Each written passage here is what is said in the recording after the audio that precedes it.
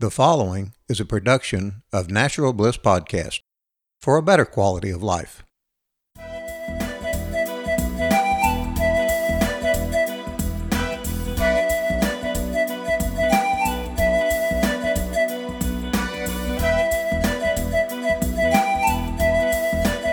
Welcome to It's Your Life.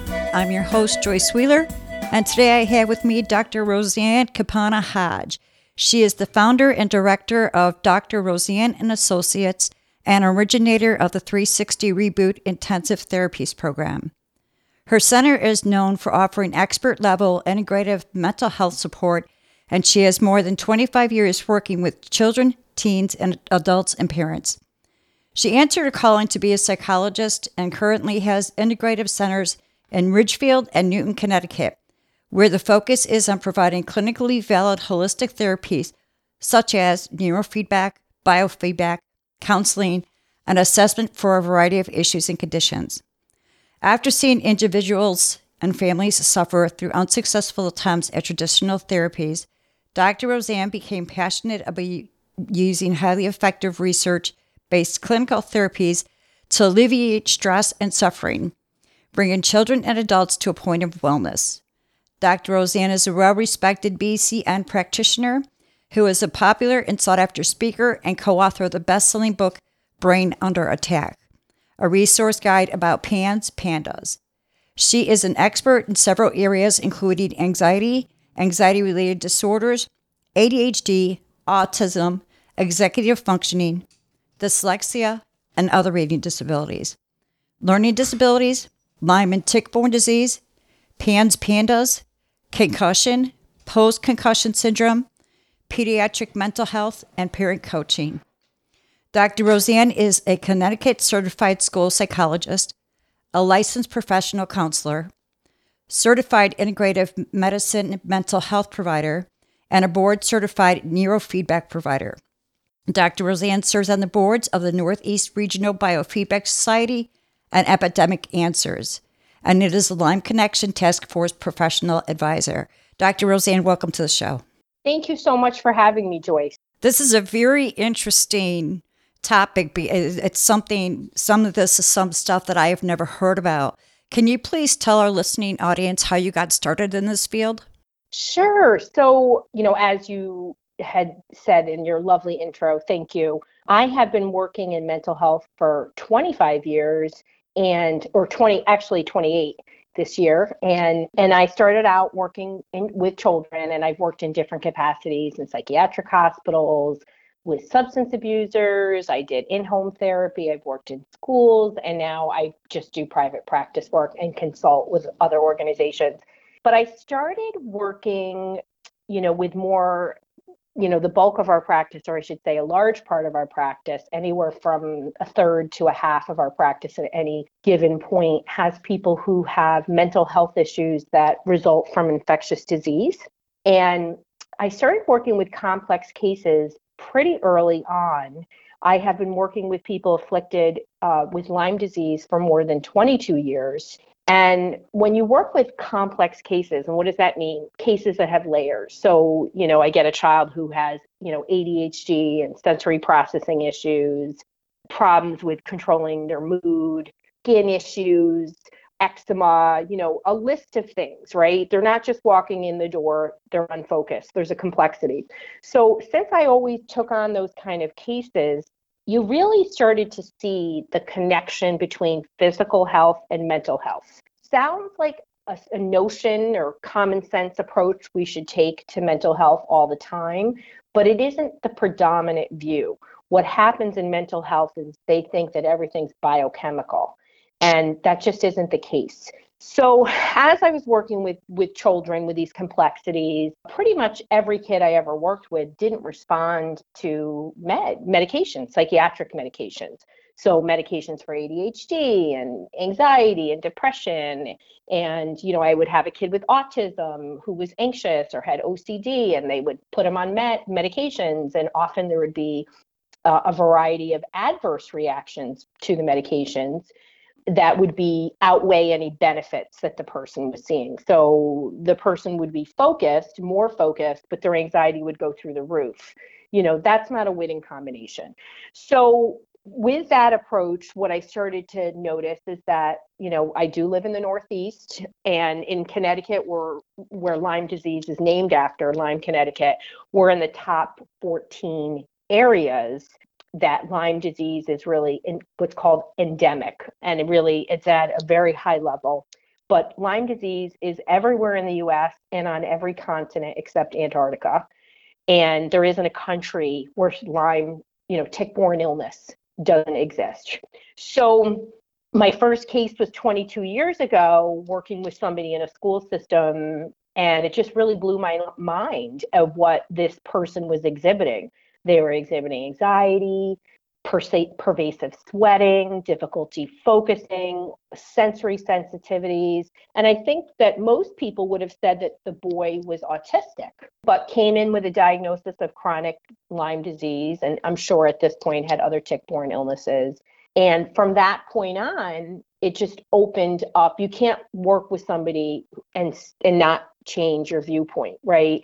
So because we're in an area where people are so impacted, I just started to see more and more cases, and realized you had to support people from multiple modalities, support them with their physical health. Somebody who has OCD or depression or anxiety from a tick-borne illness isn't going to get better with a psych med. They need treatment for the underlying issue, which is infectious disease. And so I would love to say things have dramatically changed in the last 20 years and that we're getting much, much better at identifying and supporting these individuals, children, adults, but we're not.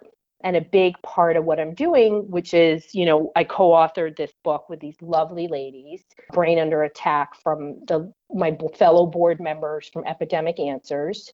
But also just professionally, I've spent a lot of time doing things to train other professionals. It's part of why I'm doing these podcasts, is I want people to be aware of is that there can be physical sources of mental health issues, and infectious disease is just one of them. So that's how I got really involved. It was really my clients that drove me to open my eyes to this and really just become part of who I am and helping people at a deeper level, really get into the root cause. Right. And I agree with you that a lot of the mental issues we're dealing with are due to physical issues.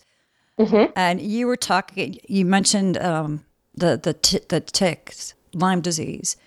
Mm-hmm. And I know various people who have Lyme disease, and also listened to a health summit where they had said that if you didn't catch it, like in the very beginning, there was nothing you could do. Is that the truth? That is not the truth. Here's what I want to say about tick-borne illness, Lyme disease, right? Because ticks carry more than just Lyme. They carry dozens, if not hundreds, of different types of bacteria. They carry parasites. So let's get the facts straight about Lyme disease. So there's early stage Lyme disease and there's late stage Lyme disease. And early stage is when a tick bites you and transmits their bacteria. As soon as a tick bites you, it empties the contents of their stomach into you. A tick does not have to be engorged. So let me say that again.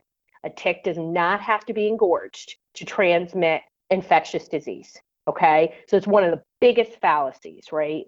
And through research, we know that upwards of 90% of ticks carry infectious disease. So if you get bit, you have a really strong chance of getting infectious disease. So early stage Lyme disease, when the tick bites you and you're in that early stage, it hasn't moved into late stage, which can really cause neurological issues, physical issues.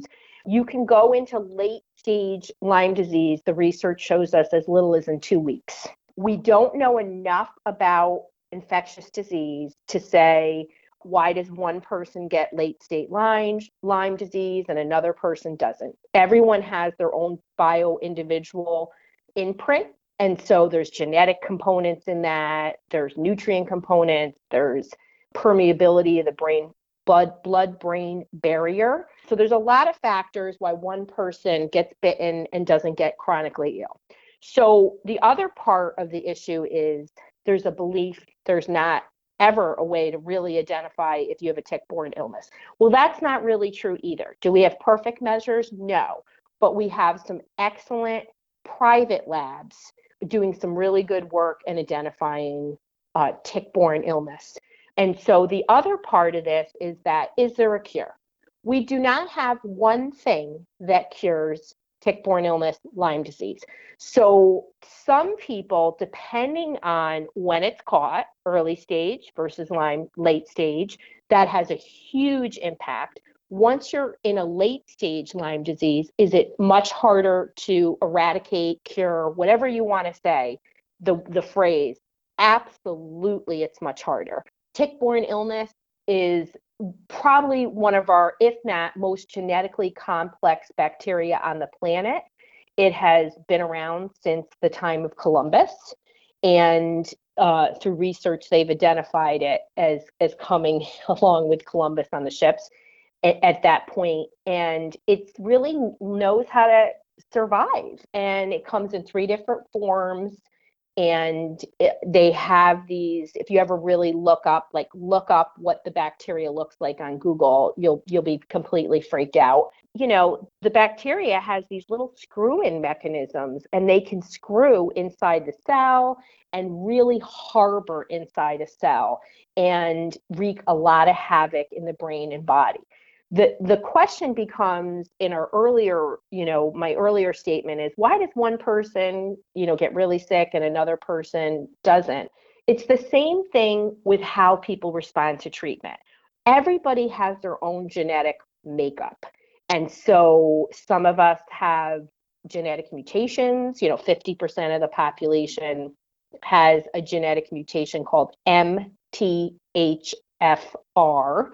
And you lack an enzyme in your ability to utilize the B vitamins, and that affects you in a lot of ways. But the 2 most common ways is with B12 impacting the nervous system, and the other way is with folate. And folate is required for detoxification. So you struggle with detoxifying, and in chronic disease states, well, in every state. You need proper detoxification. But if you have a chronic disease, and especially bacteria like Lyme, you're not able to clear it in the same way. So some people can't clear the disease, right? And we're understanding that detoxification support, which is very complex, is a huge, huge part of healing. So absolutely, there are some people that have chronic disease states, Lyme, PANS, and they have levels of functionality where they're maybe at 90%. And there's a lot of work that goes on behind that. I'll talk about that, lifestyle changes. But it can be cured in people. I have seen people who haven't had any symptoms, but it's really, really hard to say with our current diagnostics, is it really gone? Is it really there? I mean, when they've done research, they did research in Bologna, Italy with school children, and they looked at neurotypical school children with no issues, right? No known cases of Lyme, and 25% of them were carrying tick-borne bacteria. So with no symptoms. So this is what's happening. We don't know, is it possible if something broke the blood-brain barrier and then that affection would go into the brain? Yeah, it is possible. So we don't know enough about it. There's not enough money being put into Lyme disease, tick-borne illness research, which is crazy. But I do know people who've been cured, and I know people who function at a really high level with a lot of lifestyle changes, high quality food, really stress management, proper sleep, detoxification, and, just altering the way that they live so that they're just really focused on a healthy lifestyle. So what are some of the early symptoms that you see with Lyme disease? Great question. And also, I'm sorry. And also, yeah. Are they common symptoms? Because you're talking, mm-hmm. and it sounds very similar to like mercury poisoning. Mercury poisoning, people deal, certain sure. symptoms come out, and others don't have those symptoms. So it's very vast. Do we see the same thing with Lyme? Yes, absolutely. So common is important. So in early stage and in late stage Lyme disease, there can be a crossover of the same symptoms. But in early stage, most people think you have to have a rash. That is not true. And the research says as little as 12 or as much as 37% have a bullseye rash. So a bullseye rash is not super, super common. And it depends on your bacteria. So like Listeriosis is a common bacteria. And what will happen is people who get Listeriosis get a high fever. So you're blessed when you get a high fever or a spiral rash, a bullseye. So because you can get treatment. So those early stages can be, these sudden symptoms, a horrible headache, chronic fatigue, sudden onset OCD, things that you just don't, you're not feeling right. Your kid all of a sudden is just sleeping or has a fever of unknown origin, which is tough to pinpoint with a kid because a virus can cause a fever. And it doesn't mean you have Lyme disease. So in later stage Lyme, again, which can happen is 2 weeks, here's the hard part. This is where it's just exactly what you said, Joyce, that with mercury poisoning, there can be a vast array of symptoms. So let's talk about the most common. So the most common can be a gradual or a waxing and waning, and up and down of any of these symptoms. And I think that's really important. It doesn't mean it's going to happen 2 weeks. It could be 6 months later. It could be a year later. And that's the hard part to make the connection, okay? So most common, increased anxiety, increased brain fog, what's brain fog? It's like not having slept for 3 nights and you're functioning, but your brain is having a hard time retrieving words or being focused. You're just not on top of your game and there's no reason for it, right? And especially with the gradual onset of brain fog, people may miss that unless it's profound. Like I've had people who are like, oh my God, I couldn't even remember my cousin's name, or, these real word retrieval difficulties. Not as common until later. That's more of when that happens. You can have a sudden onset of OCD. And you may have had, and this is really, really a huge, huge point that I try to make whenever I speak, you can have a prior history of any of these things. What you're looking for, particularly with a PANDAS diagnosis, we'll talk about that, is an exacerbation, an increase in these symptoms. So you may have a child with autism who had some level of anxiety, but all of a sudden their anxiety is through the roof. Again, you're blessed if they have a fever or a rash, but that's not always the most common thing. So other, anxiety, depression, fatigue, and it can be physical fatigue or cognitive fatigue. The late stage Lyme disease does produce a wide variety of neurocognitive, so those focus, processing, memory, as well as neuropsychiatric. And the range of psychiatric, again, could be mild anxiety, ADD-like symptoms, to psychosis. There's lots of stories, and including clients I've had who've had psychosis from a tick-borne illness. Certainly not as common. I think the confusing part about Lyme disease, just like mercury poisoning or mold infection, is, that there can be this waxing and waning. So I'm feeling better, and then wait a second, I dip. And what we're learning about PANDAS, autoimmune encephalopathy, Lyme disease, all these infectious disease sources, is that you can, again, have this pre-existing conditioning, and there just can be a real increase in these symptoms. It's, again, when somebody has like a sudden onset. So I had a client recently, a woman who had sudden onset OCD within 2 weeks of a tick-borne, a bite that she was treated for that resolved the fever and the pain, the aches. But unfortunately, they weren't treated long enough with antibiotics. And so as soon as the antibiotics stopped, even though they felt great physically, they had a sudden onset OCD. And the woman had had a prior history many, many years ago of some OCD as a teenager.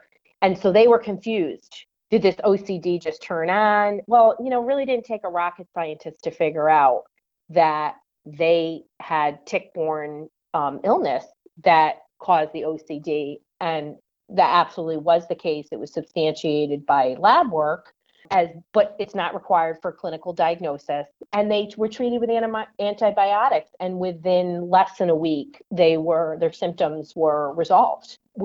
And they did some brain-based therapies in our office. We'll talk about that. But this is pretty common around here. And that's the confusion, Joyce, with these kind of symptoms. But, I always try to tell everybody, whether it's a parent I'm working with or an adult, empower yourself, right? I mean, that's what you're talking to all your listeners about is, Right. You have to look beyond what traditional allopathic medicine is telling you. Why? They don't have the training. Right, They don't exactly. know. Yeah. And I'm not making a blanket statement for every single physician in the world, because there's some amazing people and they do a lot of work to become a physician. But you have to start looking outside of the American medical system for most, the way we do things, because we're not holistic. We're not looking at all the pieces. Right. And, the average person with Lyme disease, sees 5 to 7 physicians before they're diagnosed. That is unacceptable I and agree. a leading cause of why people have late stage Lyme, because they're sometimes taking years to get a diagnosis, when it's pretty obvious with even just clinical history. There's certain signs. There's a common Bartonella is a bacteria that causes a lot of psychiatric problems for people. It loves to get inside the brain and cause anything from rage to anxiety, depression. Well, the good news about Bartonella is that many people, not all, and I want to be clear about that, who have Bartonella have stretch marks, unknown stretch marks of unknown origin, I should say. They're called striations, and they look like stretch marks. And if you Googled, this, I love Google, use the internet. Be cautious, but use the internet. But Google Bartonella stretch marks, and what clients will come to me and they will have these stretch marks with clear psychiatric history. Well, anybody who has Bartonella stretch marks needs testing for Lyme disease. This should be a standard in medical care. Yet most physicians have never heard of this. So, we're working really hard to try to get the message out to people. I try to do that, in a lot of different ways. I'm trying to get it out to mental health professionals. So, this is a complexity. It doesn't matter what your diagnosis is. You really got to look for the root cause. And often a naturopath or an integrative physician or a chiropractor who does functional medicine, that's the way to go. Yeah, we know somebody that a young woman who had gotten bit by a tick, and they actually had the tick, and she got the bullseye, and they took her to the doctor, and they wouldn't even diagnose her. And like you were talking Yeah. about years, it was like probably 5, 6 years later that her mom was able to find a doctor that actually would diagnose her. Wow. What are the complications with late term Lyme? Well, the complexity of late stage Lyme is that, again, that bacteria goes into 3 forms, right? So it has a spirochete, it hides inside the cell, and it has a cyst form. And those are really invasive little buggers, and they hunker down. And once they're in there, it's very, very hard to get them out. And some people respond to antibiotics, right? Some people respond to herbals, but you always have to do work with a holistic physician or a naturopath, whatever you want to call them, to look at what nutrients you're missing, address any other irritants in the body like food allergies. Because once you get a lot of inflammation, everything can go offline. You all of a sudden can be allergic to wheat, for example, or something you weren't before, and it causes problems in the system. And then you want to support detoxification. And really, that's only being done. There are some functional medicine MDs and DOs that are doing that work. But the way late stage Lyme looks like for most people is sort of this gradual decline over time. Most people don't get it and then fall off a cliff. Most people, it's like, I was bit by a tick, Sometimes they're getting 2 weeks of antibiotics, which is not enough to kill. A spirochete takes 28 days to cycle, so you need 30 days. And I do want to be really clear that I support any type of treatment that people feel like are effective. There's pros and cons to everything. And there are herbal antimicrobials that are research proven. You can look up Dr. Eva Sappi. She's done a lot of work for independent lab work for a company called Nutrimetics, who makes antimicrobials. She's at a university in New Haven. And there are antimicrobials that are as effective as the antibiotics, traditional antibiotics like doxycycline or whatever else people are on. And so most people have this sort of gradual decline, Joyce. So somebody will come to me and they're like, okay, I was bitten by a tick. I was treated for 2 weeks. Or I was bitten by a tick and nothing happened to me. I was fine. And then, 6 months later, I really started to notice my processing speed had slowed, and I'm having a hard time retrieving words and I'm really tired, and that could be that more gradual, and that can build to other things like down the line, months, years later, can build into an anxiety or depression. Everybody looks different, and that's the confusion, right? So when we have a disease, right? Exactly. So you get cancer, this is exactly what happens. And we know we don't even have 100% effective cancer treatment, but this is how we treat it, right? With Lyme disease, because there is this unique patterning, which I don't think is that unique, because now I've worked with thousands of people and you get a pretty clear-cut sense when I'm doing an intake. I had a physician call me for his own kid, and I could hear him talking to the office manager, and I said, give me the phone. And I picked up the phone and I was like, does your kid have stretch marks on him? He couldn't get out of bed for 2 years. And I said, does your kid have stretch marks on him that you don't know where they're from? Yes. And I said, you need to get into a Lyme specialist immediately.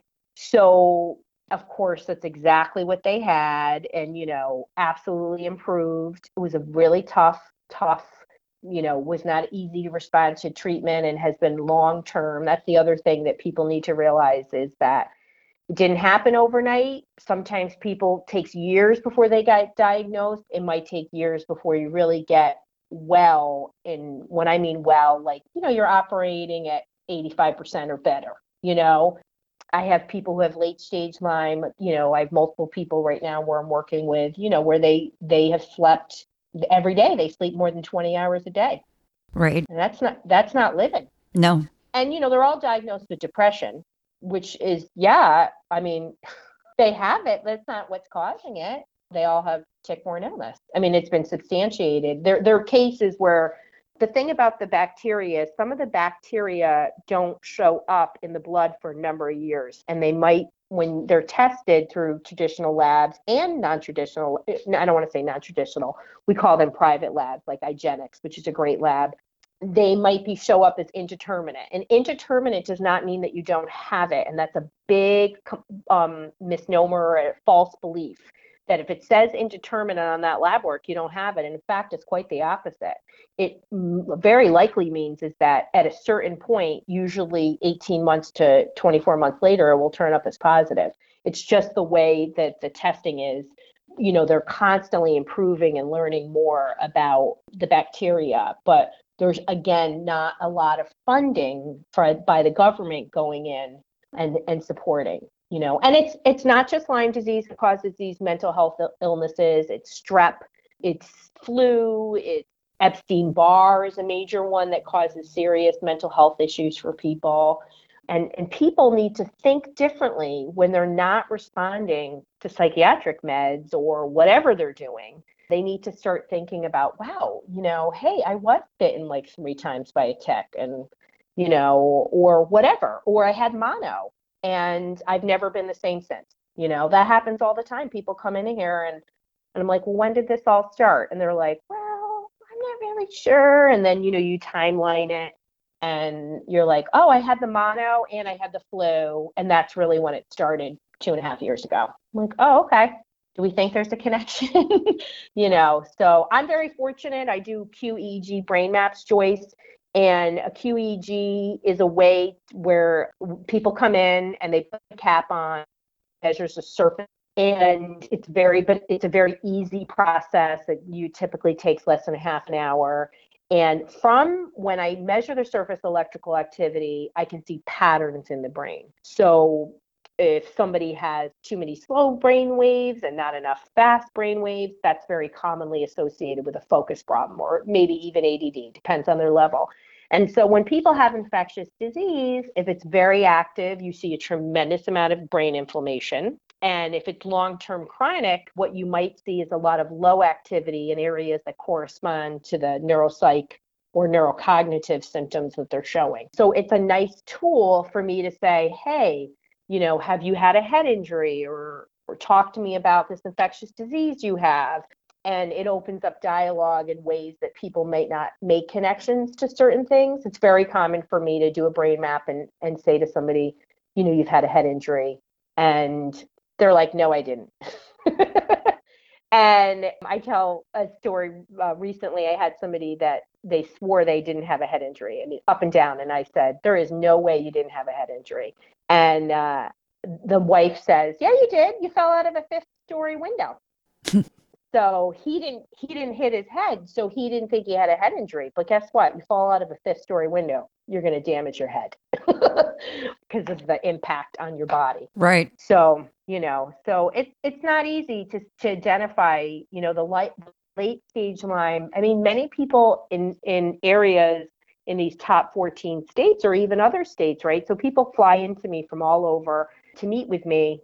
And especially, kids, I work with a lot of kids, but I work with all ages because they can't find somebody in their area. And what I always try to say to people, there's 2 great ways to find people. One, in most states, there are Facebook groups, either by region or by your state, of groups for either run by nonprofit organizations.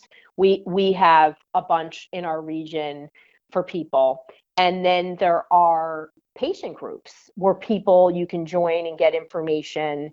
And it's a great way to find appropriate therapists. And for the other group, the professional groups, you often can contact them and get a referral. And they only have, Lyme, infectious disease, pandas, literate physicians. And really you waste your time going to somebody who's not an expert in that area. It just delays treatment. And the longer you delay treatment, the more likely that disease is to get into different areas of the brain and body and cause problems. So it's important to try to get treatment as quickly as you can. We'll be right back with Joyce Wheeler and It's Your Life.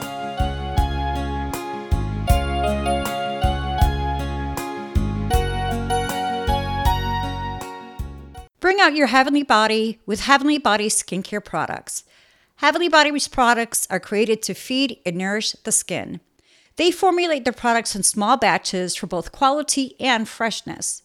Heavenly Body's products are cruelty-free, contain certified organic ingredients, and are cost-effective. To bring out the Heavenly Body in you, visit their website at hborganicskincare.com.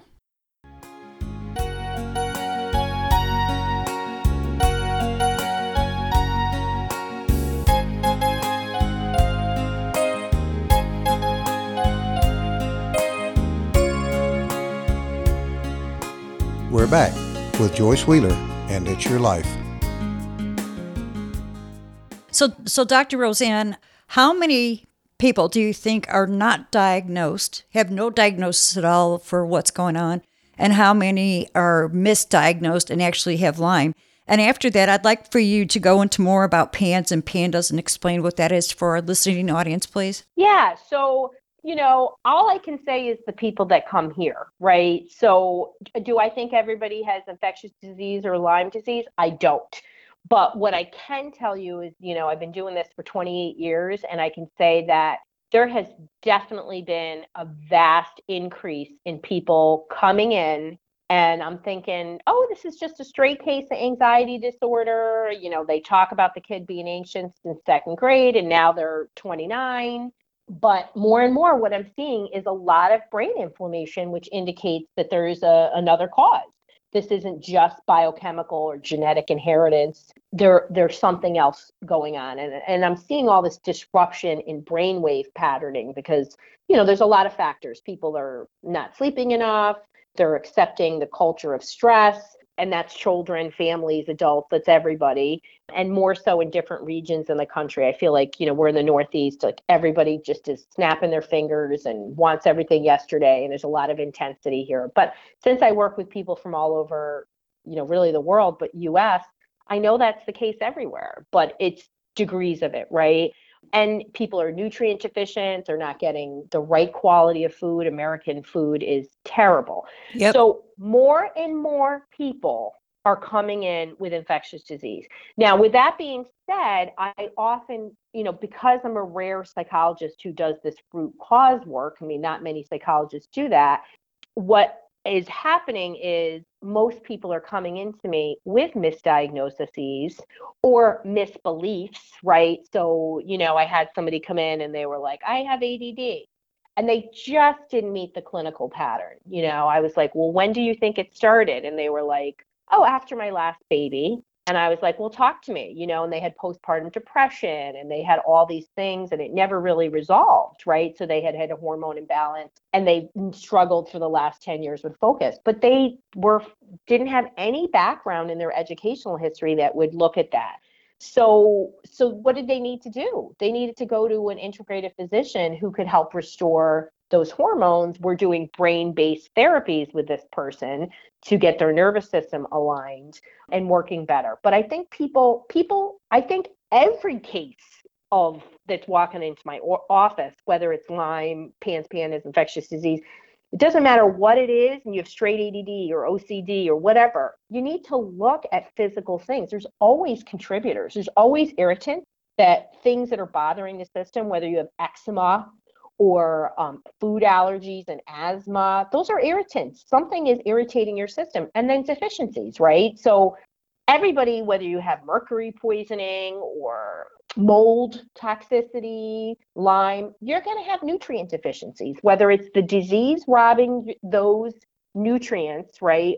Or you already have genetic issues, right? Or mutations that are impacting your nutrient levels to fight that disease. It doesn't matter. You've got to address those. So more and more people are coming in with physical causes. I mean, it's pretty rare where somebody comes in here and they're like, I have anxiety disorder. And I'm looking at their brain map because a brain map can tell me a lot about physical health. And I'm like, you look pretty darn healthy. And they're like, yeah, well, I eat organic and I don't have wheat and I exercise every day and I sleep. And I'm like, okay, so this is good old genetic ADHD or, whatever, anxiety disorder. And we work with it that way. But that's not my common thing anymore. And I live in a health conscious area of the country, and many people who come to me are already health oriented. And I think your other question was about PANS, PANDAS.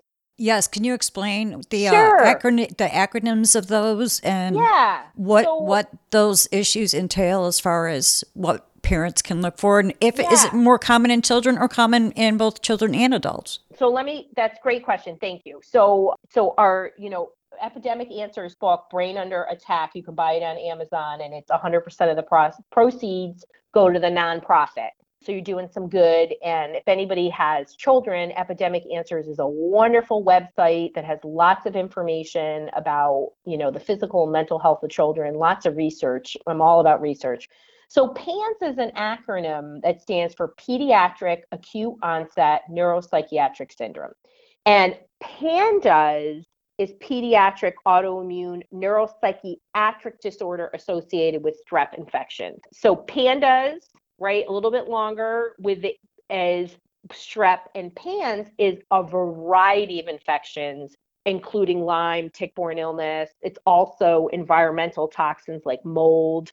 So what happens in PANS, PANDAS? And now we call it pediatric, but we're changing our viewpoint in that. So I mentioned to you an adult that had a sudden onset of OCD. That's really PANS, but I can't, they're outside of that age range, right? We're saying pediatric, but it's acute onset of a neurocognitive or a neuropsychiatric condition or symptom. Okay. So now, with that being said, some people literally wake up one day, totally normal kid, totally normal, playing, going to school, no major concerns, and wake up the next day and might have OCD or might be full of rage or just a variety of things that could happen, sudden onset, psychosis, just really extreme things. More and more we're understanding that's not what's typical. What's happening is there's some what we call soft signs. Somebody might have asthma or food allergies or elimination problems. Like a lot of kids these days, they poop like once a week. That is not acceptable. Your body is full of toxins. You can be pooping twice a day. That's crazy. Crazy. Can't believe somebody can live like that. Right? So exactly, if you're not eliminating, it's backing up into your body and brain. Just remember that, people. Like, you need to poop at least once a day. Twice a day to me is the minimum. But so you can have these soft signs, a little anxiety. You could be dyslexic. You could already have autism. You could already have ADHD. And then there's some infectious disease component, because what happens in pandas is it's a misdirected immune response. The body all of a sudden starts attacking itself, right? Some invasive agent comes in, whether it's bacteria or viral or environmental, and the body's like, hey, we got to get this out of here. And it goes into overdrive. And when you are attacking something like a cold or whatever it is, just a normal person whose body has a normal immune response, you produce inflammation, right? But what happens in pans and pandas is it doesn't turn off. It just keeps attacking itself. And this inflammation in the brain in particular, and that's what I say when I do these QEGs, you can see all this brain inflammation. You can get a variety of neuropsychiatric symptoms. And with Lyme disease, pandas, some of it has to do with what's already your genetic imprint, right? Like you might have an exacerbation of ADHD, or you might show focus problems and you didn't have them before, but there's sort of like a family history of it, those kind of things. You also can show nothing that's related to anything that's ever been in your history or any of your family history and could be completely different. So there can be this sort of soft signs with a gentle waxing and waning, and then an exacerbation. So I have a little OCD, but then it goes to level 10 and it can't get you down from level 10, or I can get you to level 8, totally high, and it's just not, not coming down. So then you also can have, like I had mentioned earlier, totally normal and then a sudden onset overnight. The key to pandas is there has to be a shift, an exacerbation in one of these symptoms. And the most common are anxiety, OCD, anger, rage, aggression, and then neurocognitive focus. A regression in handwriting is a big symptom that we often see with pans and pandas, or regression in math skills. You can have a regression in any areas. They can exhibit sleep problems. It's quite frightening for the parents, especially when they are a typical kid and they go to the doctor and they're like, what the heck just happened to my kid? It's really, really scary. And then what do the people do is they say, oh, it sounds like they have OCD. And they send them to therapists who know nothing about pans and pandas. So we wanted this book to educate parents as well as, other professionals. And I'm working on another book just for at a higher level, more for professionals, because they need some support. They need some guidance. But it's the pandas parents are amazing because they really have organized themselves. And because for many kids, it's a sudden onset and it's so scary, they are just not accepting what traditional allopathic medicine is saying. And they're like, bull donkeys, something is wrong with my kid. It's physical, and I'm going to get treatment for it.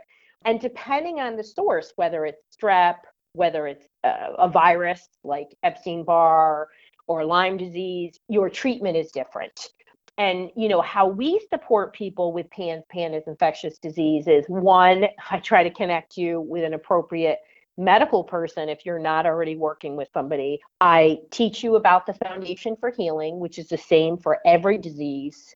Doesn't matter what it is, but it's essential for infectious disease. And that, the platform for healing is sleep, addressing your genetic mutations and nutrient deficiencies. It's detoxification. It's eating impeccably. And that means no wheat and no dairy, because those are, especially American wheat, is very poor food quality and has glyphosate, which is cancer causing. And but you It's have also it's a hormone disruptor. a hormone disruptor, absolutely. So it's going to prevent healing. And not that I want to be the food police, but if you want to heal, you have to reduce your inflammatory food agents. I mean, you have to do everything you can. That right? includes sugar too. Oh, Sugar of course too. it does. So I don't prescribe to a diet because everybody is so bio individual. I just say Right. anti-inflammatory. That's exactly what you just said, Joyce. That's reduced, or to me, eliminated sugar, wheat, dairy, increased healthy fat. That's critical. And Yes. good protein, consistent protein, not going more than 3-4 hours is the max you should go. You want to keep your hormone levels. You want to keep your glucose levels nice and steady, and protein is very helpful for that. And then you need to get your nutrients in. And where do you get nutrients from more than anything? Fruits and vegetables. So it's changing the way you eat. It makes a difference. You'll feel fantastic. I mean, this is the way that I have been eating for a very long time. Yes, us too. Oh, your brain works so much better. And it helps with detoxification. So the other foundation point of healing is where I come in. It's stress management. And people think about self-care and stress management. If it's you for an adult, right, it's self-care. If it's stress management alone, it could be you as an adult, but certainly you need to give that to your child, whatever their age is. And we use brain-based therapies to support the nervous system to regulate, because what we know about healing is if your body is in a stress state, it cannot heal. Right. So if your nervous system is dysregulated, which I can see on a QEEG brain map, but I can hear it, right? I don't even need one. If you're in a stress state, and that can come from normal stressors, right? But in a case of infectious disease, you have an agent causing stress to the nervous system. If you don't use daily tools to get your nervous system regulated, you're not going to be able to heal. It is so critical for healing, I can't even tell you. So obviously people coming to us with clinical issues, but sometimes I have people who just don't have clinical issues and want to manage their stress, like athletes and executives, right? Really cool stuff. I wish I had more of that, but everybody who comes to me, I feel honored that they come to me and I'm helping them on their healing journey. But the majority of people have clinical issues. So we use tools like neurofeedback, biofeedback, PMF, meditation and biofeedback are things that people can do on their own every day. Yoga is another way to get the nervous system aligned. EFT tapping is another tool. There's a lot of tools that people can use with no cost or low cost. And that's really important, people to realize that. So, high intensity aerobics is not a way to regulate the nervous system. It's awesome for you, but you have to have mindfulness-based activities that get the central nervous system to, regulate enough where healing can occur. Because if you're constantly functioning at level 10, right, one natural stressor, the jerk who cuts you off on the highway, gets your whole nervous system to shut down. And your body physiologically can't address healing in the right way. So I feel very blessed to be able to use these very research-based and highly effective tools to support people and getting their nervous system and getting some symptom relief pretty quickly, way more quickly than any medication can do. And really to help push them along on their overall healing journey is pretty exciting. And there are neurofeedback practitioners all over the world. You can find a certified neurofeedback practitioner on the board, certifying board website, which is bcia.org. And everybody who's listed there is certified. I'm not saying that they have to be certified, but it's the best place to start because it means, like myself, I'm certified, that we've met certain criteria and we're being monitored by, the organization that monitors providers. But you can also Google and find people in your area. It's a wonderful tool. Neurofeedback works in reinforcing the subconscious for changing its own brainwaves to get it to self-regulate. And it's done through this very simple process of you're hooked to a computer and the computer measures and reinforces whenever you change your brainwaves. Just think about it like working out.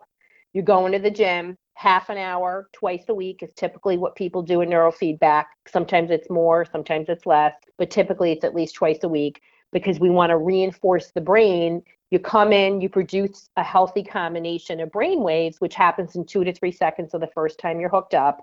And the brain sustains that rhythm. And over time, it learns gradually to be in that rhythm over time and keep that going long after you stopped. And the research supports that it is a learned response that, 6 months, 1 year, 3 years, and 10 years later, that people sustain those changes, which is pretty cool. So it's a wonderful treatment. It feels good. It's easy to participate in because the subconscious is what learns. And for people who have any mental health issue, whether it's from infectious disease or not, I treat anxiety and depression every day.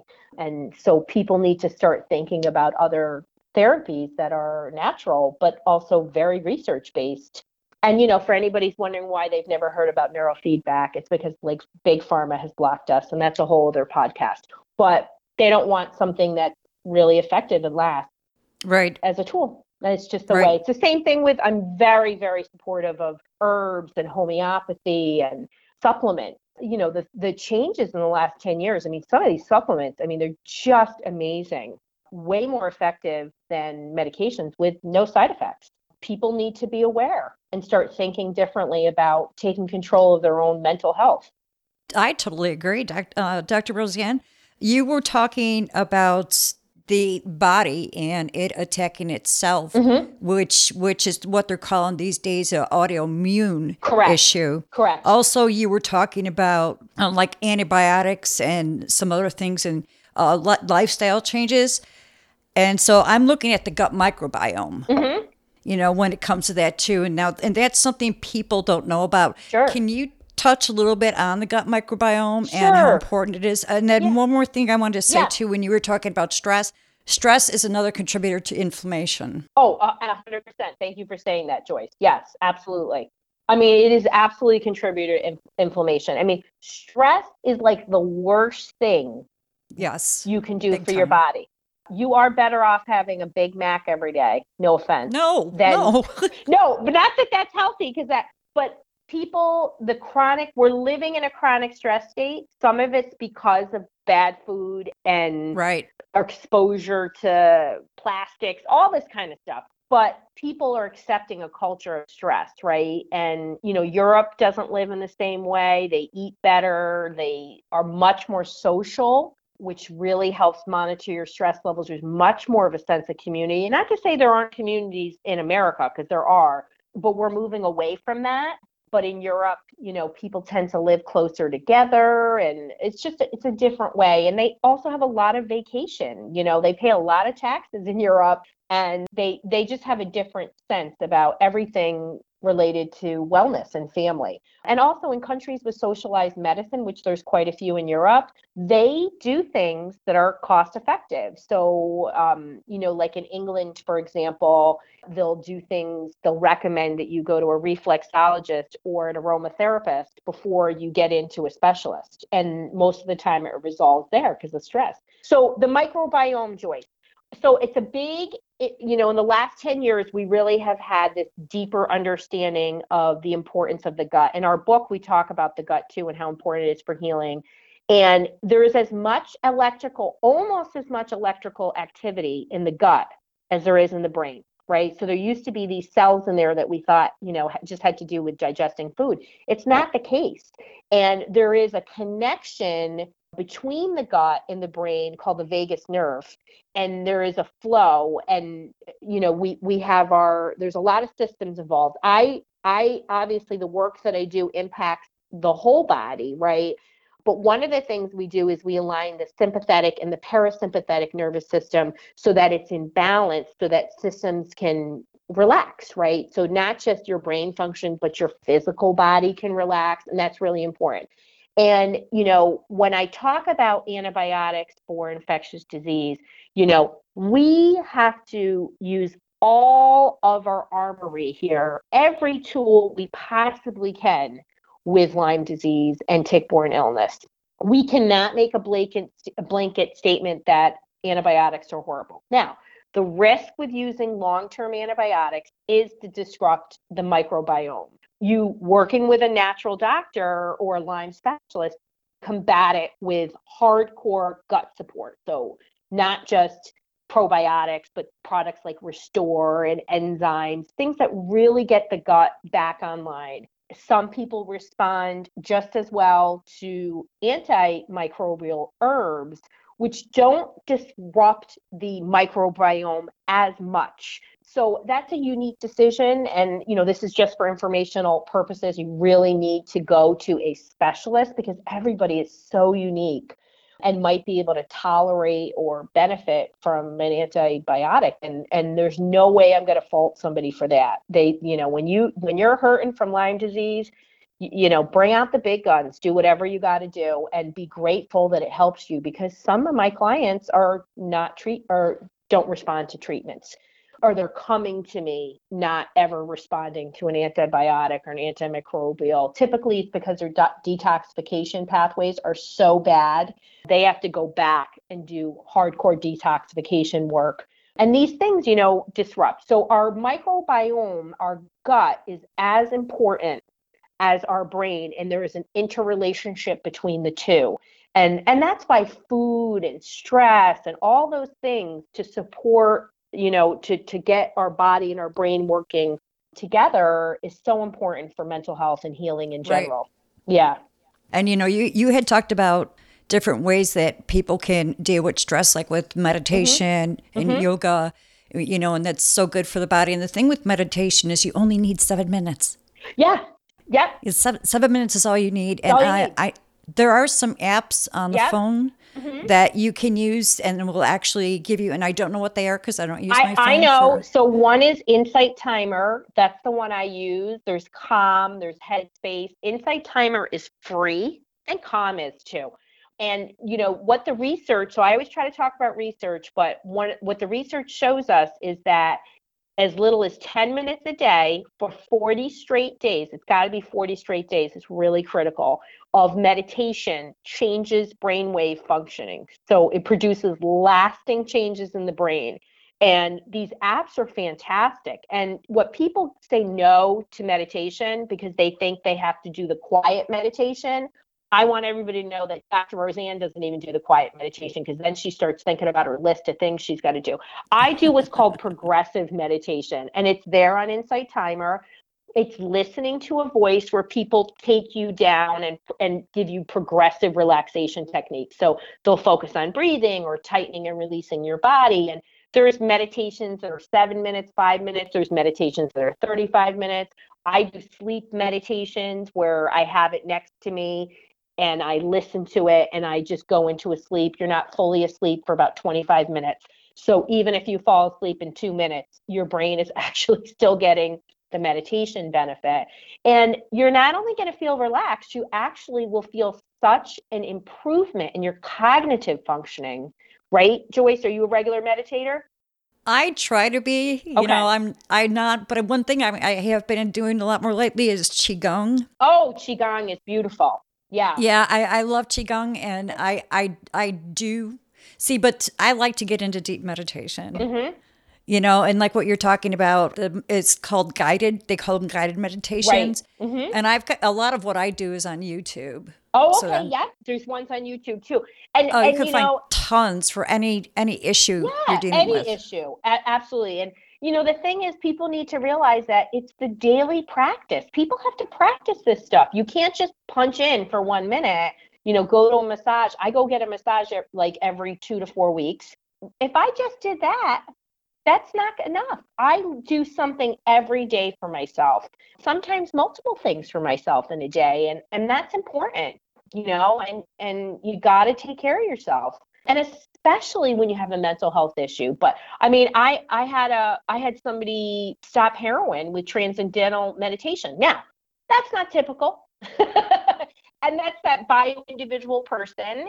And, they realized what their root cause was of their heroin use, which was, say, social anxiety, and then sought out therapy. And we did a lot of brain-based therapy and cognitive therapy, and, has done phenomenal. But, that worked for that person. But anybody, I mean, I do meditation. I have people doing the meditation apps with 3 and 4-year-olds. Oh, yeah. I think that we really need to get the kids because our society is so stressed. And if mom and dad are stressed, the kids are stressed. And the kids get stressed too. And I've been talking a lot about stress with podcasts. I've been on some Facebook Live. And that's one way that I talk about dealing with it is incorporate the kids. If you're dealing with stress in a healthy way, then the kids learn to deal with stress in a healthy way. Couldn't be better said, Joyce. Absolutely. We've got to be a role model for them.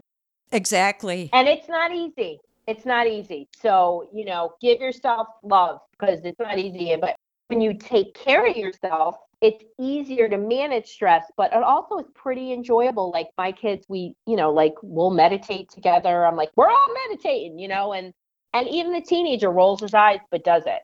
So, it's important for self-care, and it's important to get our bodies and brains working better so that whether you have a clinical issue or not, these type of things are amazing, really, really helpful.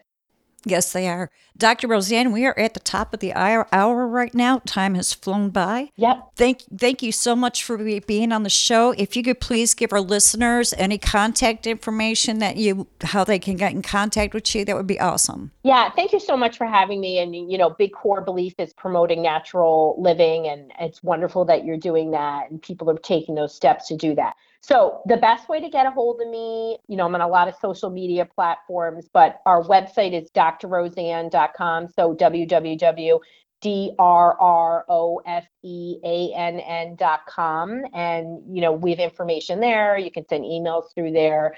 But I'm on Facebook, so you can just find me, Dr. Roseann. I should come up on Facebook. I'm on Twitter as Dr. Roseann. Where else am I? Instagram, follow me. And I really try to put a lot of good information out on Facebook so that people, sharing research and just information across broad spectrum about natural healing. So it's really important information that I want people to know about so they can think differently about their own health and mental health. Excellent. Thank you so much, Dr. Roseann, for being on. You've been a wealth of information. Thank you. You've been listening to It's Your Life. I've been your host, Joyce Wheeler. Thank you and enjoy the rest of your day. This has been a production of Natural Bliss Podcast for a better quality of life.